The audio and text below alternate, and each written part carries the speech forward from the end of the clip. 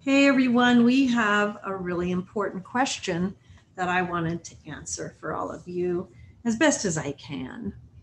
Coming from someone who is facing, impending death, a question that we will all face in our lifetimes at different points, different junctures, some unexpected, some we will have some preparation for.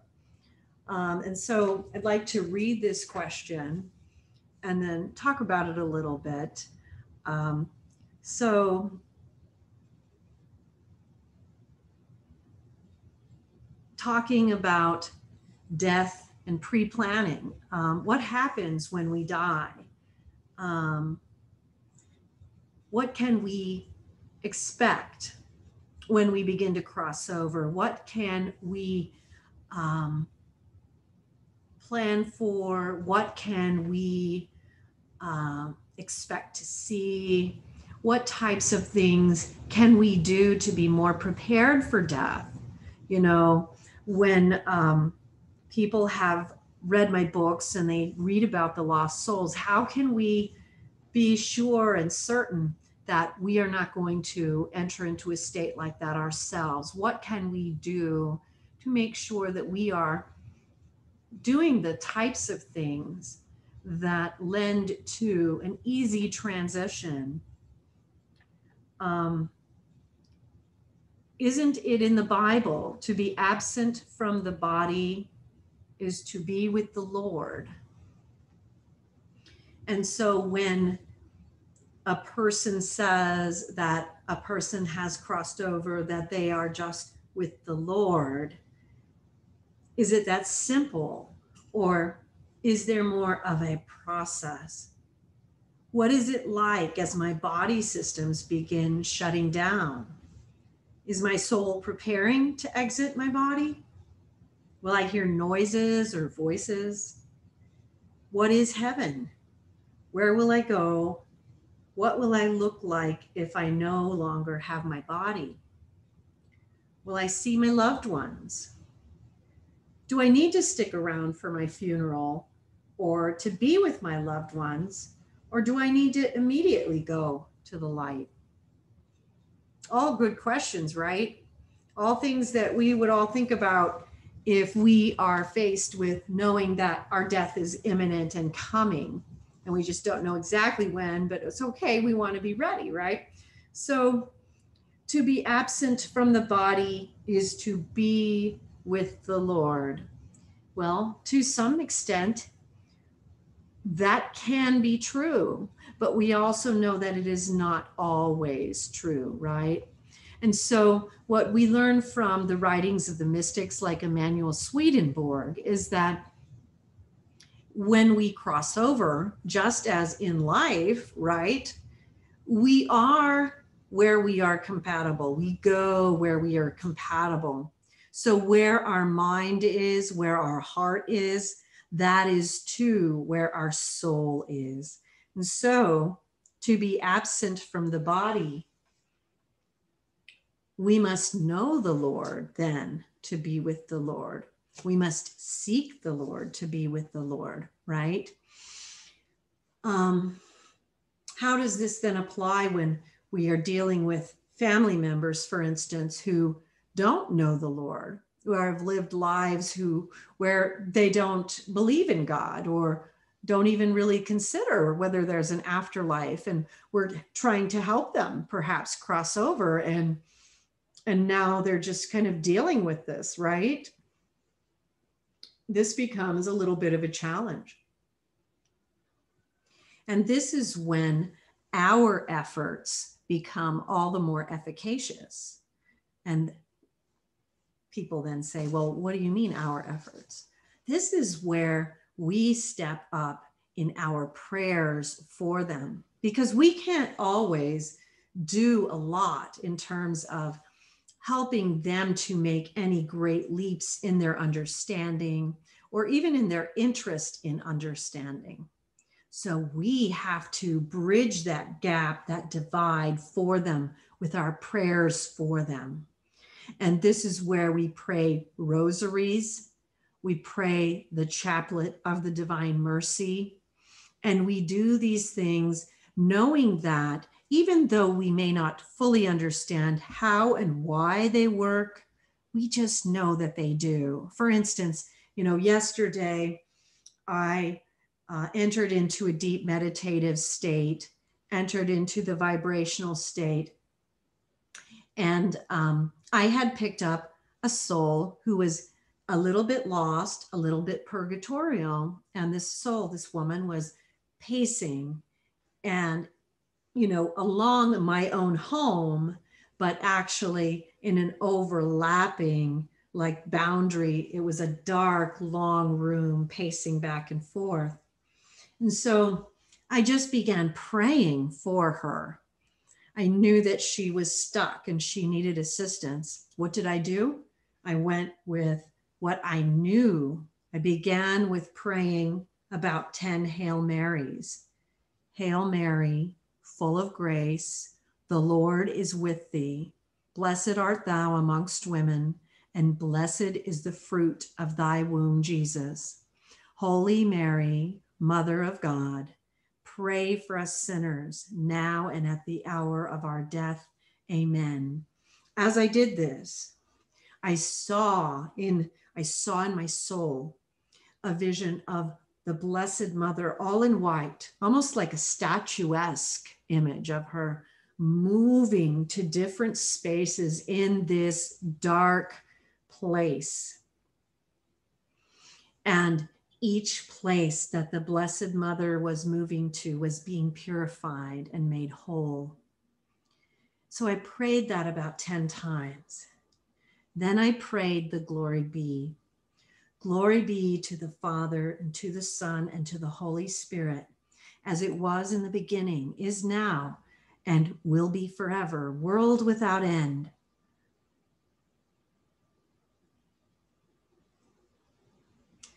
And then I prayed the prayer from Fatima. O my Jesus, forgive us our sins. Save us from the fires of hell. Lead all souls to heaven, especially those in most need of thy mercy. I prayed that prayer about 5 to 10 times for her. And then I backtracked. If you're thinking in terms of praying a rosary for someone, I was just going backwards a little bit, wasn't I? I started with the Hail Marys, and then I went back and I prayed the Our Father. Our Father, who art in heaven, hallowed be thy name. Thy kingdom come, thy will be done on earth as it is in heaven. Give us this day our daily bread, and forgive us our trespasses, as we forgive those who trespass against us. And lead us not into temptation, but deliver us from evil. For thine is the kingdom, and the power, and the glory, forever and ever. Amen. I probably prayed that for her about 3-4 times. Then I prayed the Apostles' Creed. I prayed this for her, I think 4 or 5 times. I believe in God, the Father Almighty, creator of heaven and earth, and in Jesus Christ, his only Son, our Lord, who was conceived by the Holy Spirit, born of the Virgin Mary, suffered under Pontius Pilate, was crucified, died, and was buried. He descended into hell. The 3rd day he rose from the dead. He ascended into heaven and is seated at the right hand of God, the Father Almighty. From thence he shall come to judge the living and the dead. I believe in the Holy Spirit, the Holy Catholic Church, the communion of saints, the forgiveness of sins, the resurrection of the body, and life everlasting. Amen. She had been pacing, and she had actually been kind of creepy, to be honest with you. She was messing with my feet. And as I was praying these things for her, the energies softened up and mellowed.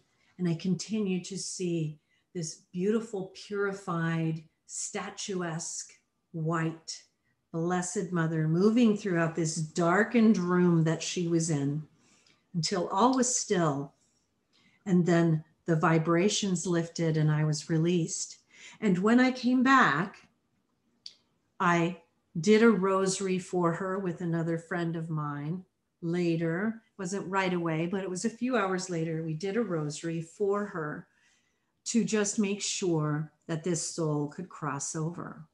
Why do I share this? I want you to know the prayers that we are led to pray for souls who are crossing over, who don't know God, people who die as atheists and who are lost or in a purgatorial realm because of it.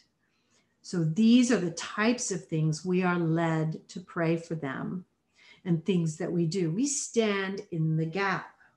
Sometimes we focus so much on how do I get them to understand? How do I get them to accept God before their death? And it's okay to try. It's okay to say things or share things if it feels right.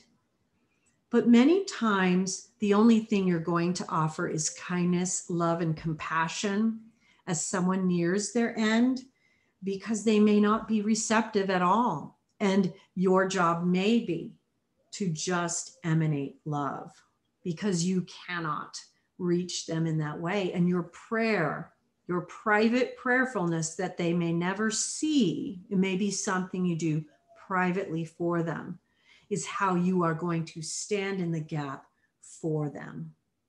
And we will all face this as spiritual beings, because we have loved ones that we will assist when they cross over. And how do we then explain these things to them? How do we explain these things to ourselves? And so to be absent from the body is to be with the Lord. So if we ourselves are with the Lord in life, yes, that is true. But if we ourselves are not with the Lord in life, it doesn't magically happen in death. So what can I say to those who are listening to this, who are not magically going to be with the Lord in death? And maybe you're listening to this and you're like, you know, I've never believed, and I'm just listening to you because I know I'm dying and I don't know what to do. So here's some very simple things. There are some things that we know, some very simple things that we know that are really important, really easy to know, to do, that are going to help you here. We know from near-death experiences, hundreds and thousands of them, that people who have gone to hell in the near-death experience, the moment they pray to God or to Christ, or the moment they call out for help, they receive it. At least we hear of this from those who have gone to hell and been able to return. We can't speak for all things, because we can't speak for those who died and were not allowed to return. We can't speak for that. We do have, writings of certain mystics and stuff. And I've talked a lot about Earth Store Bodhisattva, who had a similar calling to myself. We both have been led to go in and liberate souls from the various hell realms. And both he and I have experienced that the moment that a soul who is actually already in a hell realm achieves and desires and calls out for assistance to reach a higher thrust, even if it's just a tiny little energetic shift, help is sent even into the lowest of hell realms. It is reflected even in the Psalms, where David says, "In the highest heavens, Lord, you are always there. And even in the lowest of hells, Lord, you are there." And we experience that. I have experienced that in my experiences, my travels, my out-of-body travels into those hell realms, that the moment a soul calls for assistance, it comes instantly. And so why is this important? Well, we hear from thousands of near-death experiencers that have returned. And many, those who went to hell realms or had negative experiences, that the moment that they prayed to God for assistance, they received it. The moment that they fell on their knees and asked God to help them, they were delivered. That the moment that they asked God for forgiveness and mercy and for another opportunity to do things differently, assistance came. Again, we cannot speak for those who were not able to return. We can speak for those who were, where assistance came immediately. We can speak for thousands and thousands of near-death experiencers who also went to all of the light realms. We also can speak for thousands of experiences of people who were atheists, who did not go into dark experiences at all, and who were taken before the feet of God, where God told them that he understood that they had childlike minds and did not understand these things, and that he understood that, and he revealed his great majesty to them, and then allowed them to come back, and their entire worldview changed because of that near-death experience. We've seen many different types of manifestations of how our belief systems are treated in these near-death encounters. And a lot of it has to do with what our intentions are or what they were in the life that we led while in the physical flask. What does that mean to us? Well, it means that we were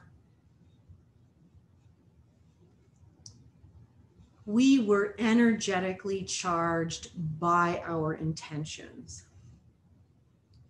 If our intentions were of the light, if our intentions were good, then the way that we were regarded would be different than if our intentions were of a darkened nature. And that seems to be the pattern that we see in these near-death experiencers. Even if you compare those who have gone to hell, who had similar views to those who have gone to heaven, you see what they share about where their mindsets were before their death experience. It's a fascinating journey. And one of the reasons why I encourage people in the course of study that's offered at our site at outofbodytravel.org to study a lot of these near-death experiences is because there is so much information to be had by seeing how these cases are handled differently. There is knowledge to be gained from it. So what does this tell you? Say you are facing imminent possible death. Let's say you've never believed. You don't believe right now, but you're just reaching out because you want to be prepared. Okay, so I'm telling you the simple answer. You get into a bad situation, all you need to know is you pray to God for help. And you do so sincerely, and you will receive it instantly. Remember that. Go into your journey into the next life with an innocent desire to discover the truth about God and about your existence, about what is the nature of why you were brought to this earth and what you were meant to see and understand. I remember that with a soul very close to me who was an atheist her whole life, I found it very fascinating when she passed, how I was shown that it was actually intended that she not believe her entire life. It was part of her journey for this incarnation. It was necessary for what she had to glean from this adventure. It was necessary. So we can never judge these journeyings of one another. We must always perform the function that we are to perform. And for those of us who are spiritual, who are just by our nature that way, we stand in the gap with our prayers for our loved ones and for our fellow man. And we stand in the gap with our love. And we don't judge the fact that these other experiences stand alongside the spiritual experience that we have, and they are of equal value and equal merit. That's really important because we can have a tendency to get arrogant about, why don't they see it the way we do? We think we're so, above it. And it's, no, we're not. These are things that we don't understand, just like we don't understand why when we pray those prayers, it releases souls. We just do it because we know it does. You see? So going back to these specific questions again. So to be absent from the body is to be with the Lord. If we are with the Lord in our life, yes, that will be the case. So as you approach death, bring yourself ever closer to the Lord in your life, in your thoughts, in your prayers. Bring more prayerfulness, more spiritual reading into your heart as you are approaching death. And those are the things that make your soul more compatible as you prepare for this transition to be with the Lord as you cross. What is it like as my body systems begin shutting down? Many people report that, and in fact, it's very common, like within a week before, people start seeing, family members or angels. They start like living in this borderland between worlds. I know I experienced this myself when I was terminally ill, where you would be living in both worlds a bit. And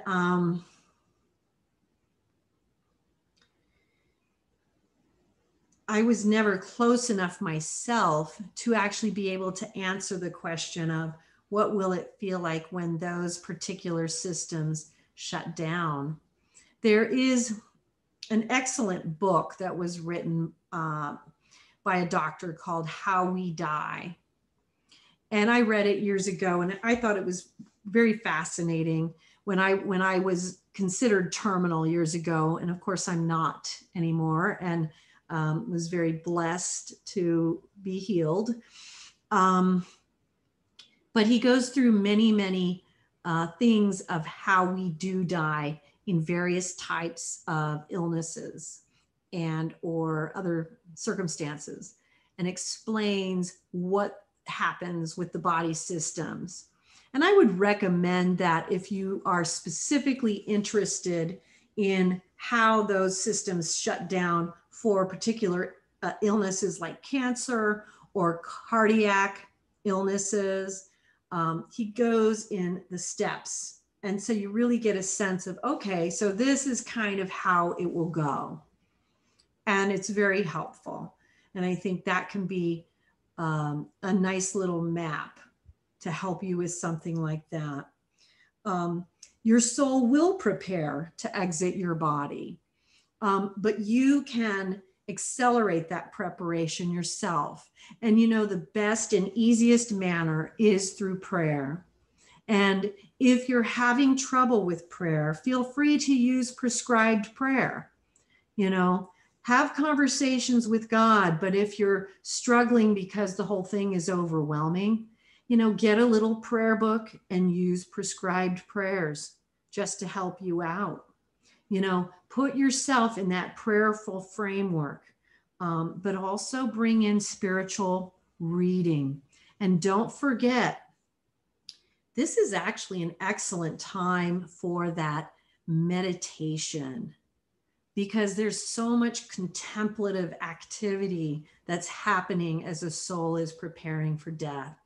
Don't deny yourself that time where you're just quiet and silent with God, or even just with yourself, because this is a real calming time of just settling down, of preparing for,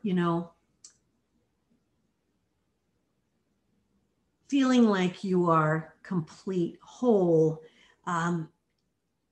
going over, do I feel like there's anything left that I need to take care of? Relationships. You go through a lot of reviewing your life, things like this. And that's essential and helpful. So just don't deny yourself or any of that. It's a very peaceful thing and it's helpful. So allow yourself to have that meditative and contemplative time, as much or as little, as you feel so inclined. It's completely up to each individual soul. As you cross over, will I hear noises or voices? You may hear that roaring sound of the astral plane as you're crossing over. You may hear the voices, which are the thoughts of humanity. And you may actually hear, some people actually go and transcend that astral plane.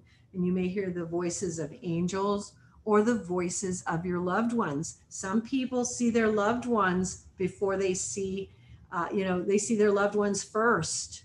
A lot of people, when they're crossing over, do not necessarily go to the astral plane. They will transcend past it, and they're seeing their loved ones before they head into the tunnel. Some people will see that tunnel, and some people will not. If you hear those noises or hear those voices, don't allow yourself to put too much concern to it. It's just literally the landscape. It's what is around you as you move through the landscape. As you move into that, you're going to probably see loved ones. You may meet with a guardian angel or many angels. Many people will go through life reviews, and sometimes you'll go through life reviews even before the dying process. And the life review will be more of a process where you experience what your actions felt like to other people. It can be very intense, but a very beautiful experience as well. And what is heaven? Heaven is a vibration, just like everything else. So heaven is a vibration. So here we are. Here's the astral plane. Here's where you may meet your loved ones. And heaven may be somewhere up here. It's a higher frequency. And so this is where you are now moving through these frequencies to get to heaven. And heaven is often very much like a higher emanation of many different kinds of worlds. But for most souls, you will experience a higher emanation of what we see in this world. But that is only one aspect of it. There are millions of aspects of it. But what you will first experience will not be that dissimilar from what we have here. It will just be a higher expression of the world that you already know. And you will probably meet many of the ones that you've already known and loved, not only from this lifetime, but other lifetimes. Those memories come back. It's very beautiful when they come back. Where will you go? Most souls will be taken to see some of their loved ones, and you will be taken into one of these astral cities where you will then go through purification processes, and it will be determined where you are compatible to go. And so there's processes that you will undergo to find out where it is appropriate for you to go next. And it's all a very well ordered, well thought out process. If you need assistance in one area, that is taken care of, it is given, and then it is figured out what area do you need assistance with next. It can be very multifaceted. You know, most souls will need, you may go through 20 different schools of purification as you're moving up, up, up towards different various phases of the heavenly spheres. And this is all going to be, you know, part of the normal process. Some of them are schools, some of them are places of purification, things like this. What will I look like if I no longer have my body? Some of us look like carbon copies of ourselves in a spiritual form. So we're see-through, whatever. And eventually over a period of time, sometimes 3 to 6 months, sometimes longer, we morph back to what we looked like at about the age of 30. And then, you know, that's pretty much all you need to know at this point, really. And so that's how you will look initially, you know, and that's, you know, you're going to look like a see-through version of yourself, you know, to other souls. Harder to see for those in the physical flasks, you know. Will I see my loved ones? Absolutely. Most souls will see their loved ones, a lot of your loved ones, and it'll be a joyous, joyous, beautiful reunion. Do I need to stick around for my funeral or to be with my loved ones, or do I need to immediately go to the light? What I have seen is that a lot of souls usually do hang around for the funeral and to just assist their loved ones in adjusting to this transition, and then they go to the light. But from what I have also seen, if you go immediately to the light, if there is a need for you to be there for those events, you're going to be able to do that. So even if you have transcended through the light, there will be an ability for you to be spiritually present for any events that is necessary for you to attend. So you needn't worry about that. If you're in the position to go immediately to the light, I would recommend that you do, because any other things will be taken care of from that standpoint. So I'm trying to think of any other questions someone might have, and, you know, feel free to throw them out my way if you have them about this process. You're going to then move through, you know, and it's different for each person, but the way I've seen it, I'll tell you what I was taken through: this dark tunnel, and at the end is the light. And there is this, it's this misty barrier. And once you pass through that barrier, it's like the barrier between this world and the next. And it's at the end of what we often call the light, at the end of that tunnel.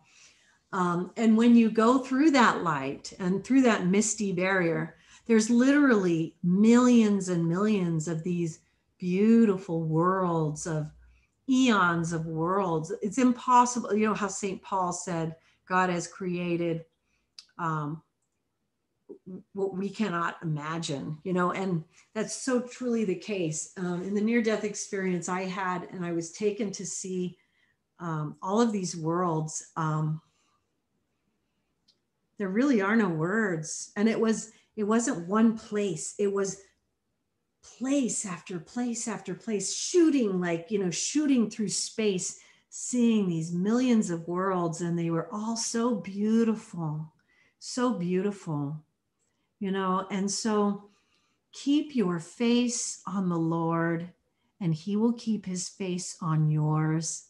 And trust in him, and you will be fine. You will be fine. Remember, you are his child. He wants nothing more for you than what is absolutely your best. He created all of this for all of us.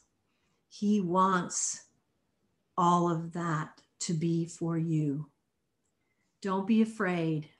Don't be afraid. And as St. Padre Pio would say, pray and don't worry. So remember, to be absent from the body is to be with the Lord. So stay with the Lord while you're with the body, so that when you are absent from the body, you remain with him still. Okay.